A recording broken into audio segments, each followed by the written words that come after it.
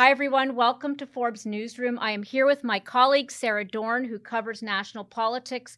You are unpacking for us this fight going on between Lauren Boebert and Marjorie Taylor Greene. What's happening?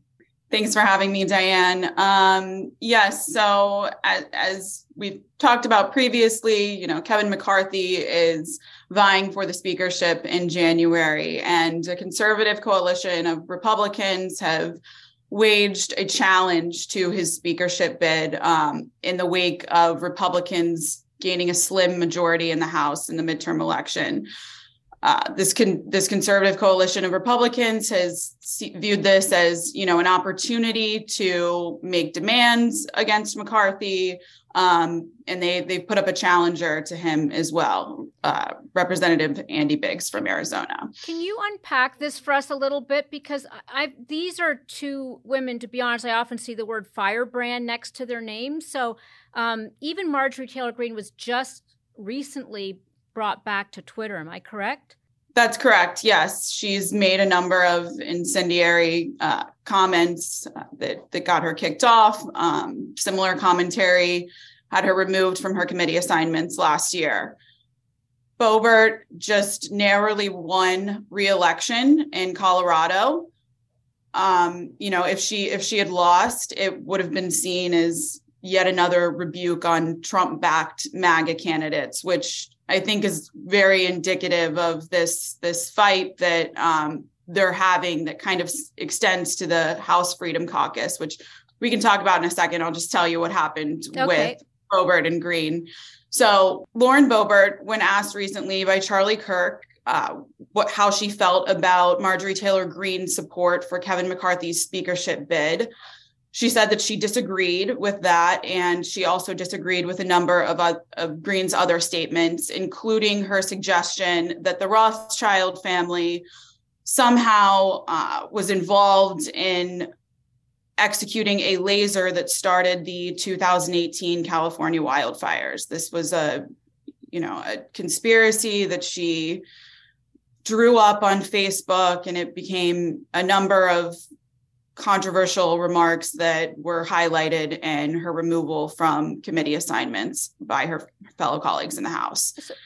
So Greene, in seeing this statement, then attacked Boebert on Twitter, saying that she's had the support of Greene, Trump, McCarthy in her reelection bid financially and, through public statements.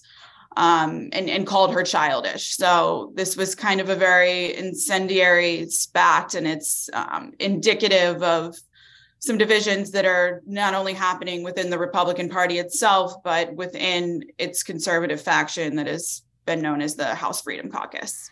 Let me step back one sec to the broader view here, because I know that you've also talked about former President Trump's tax returns potentially now being available. How much of this particular division is really based on the fact that there is more factionalism around support for Trump himself and the race?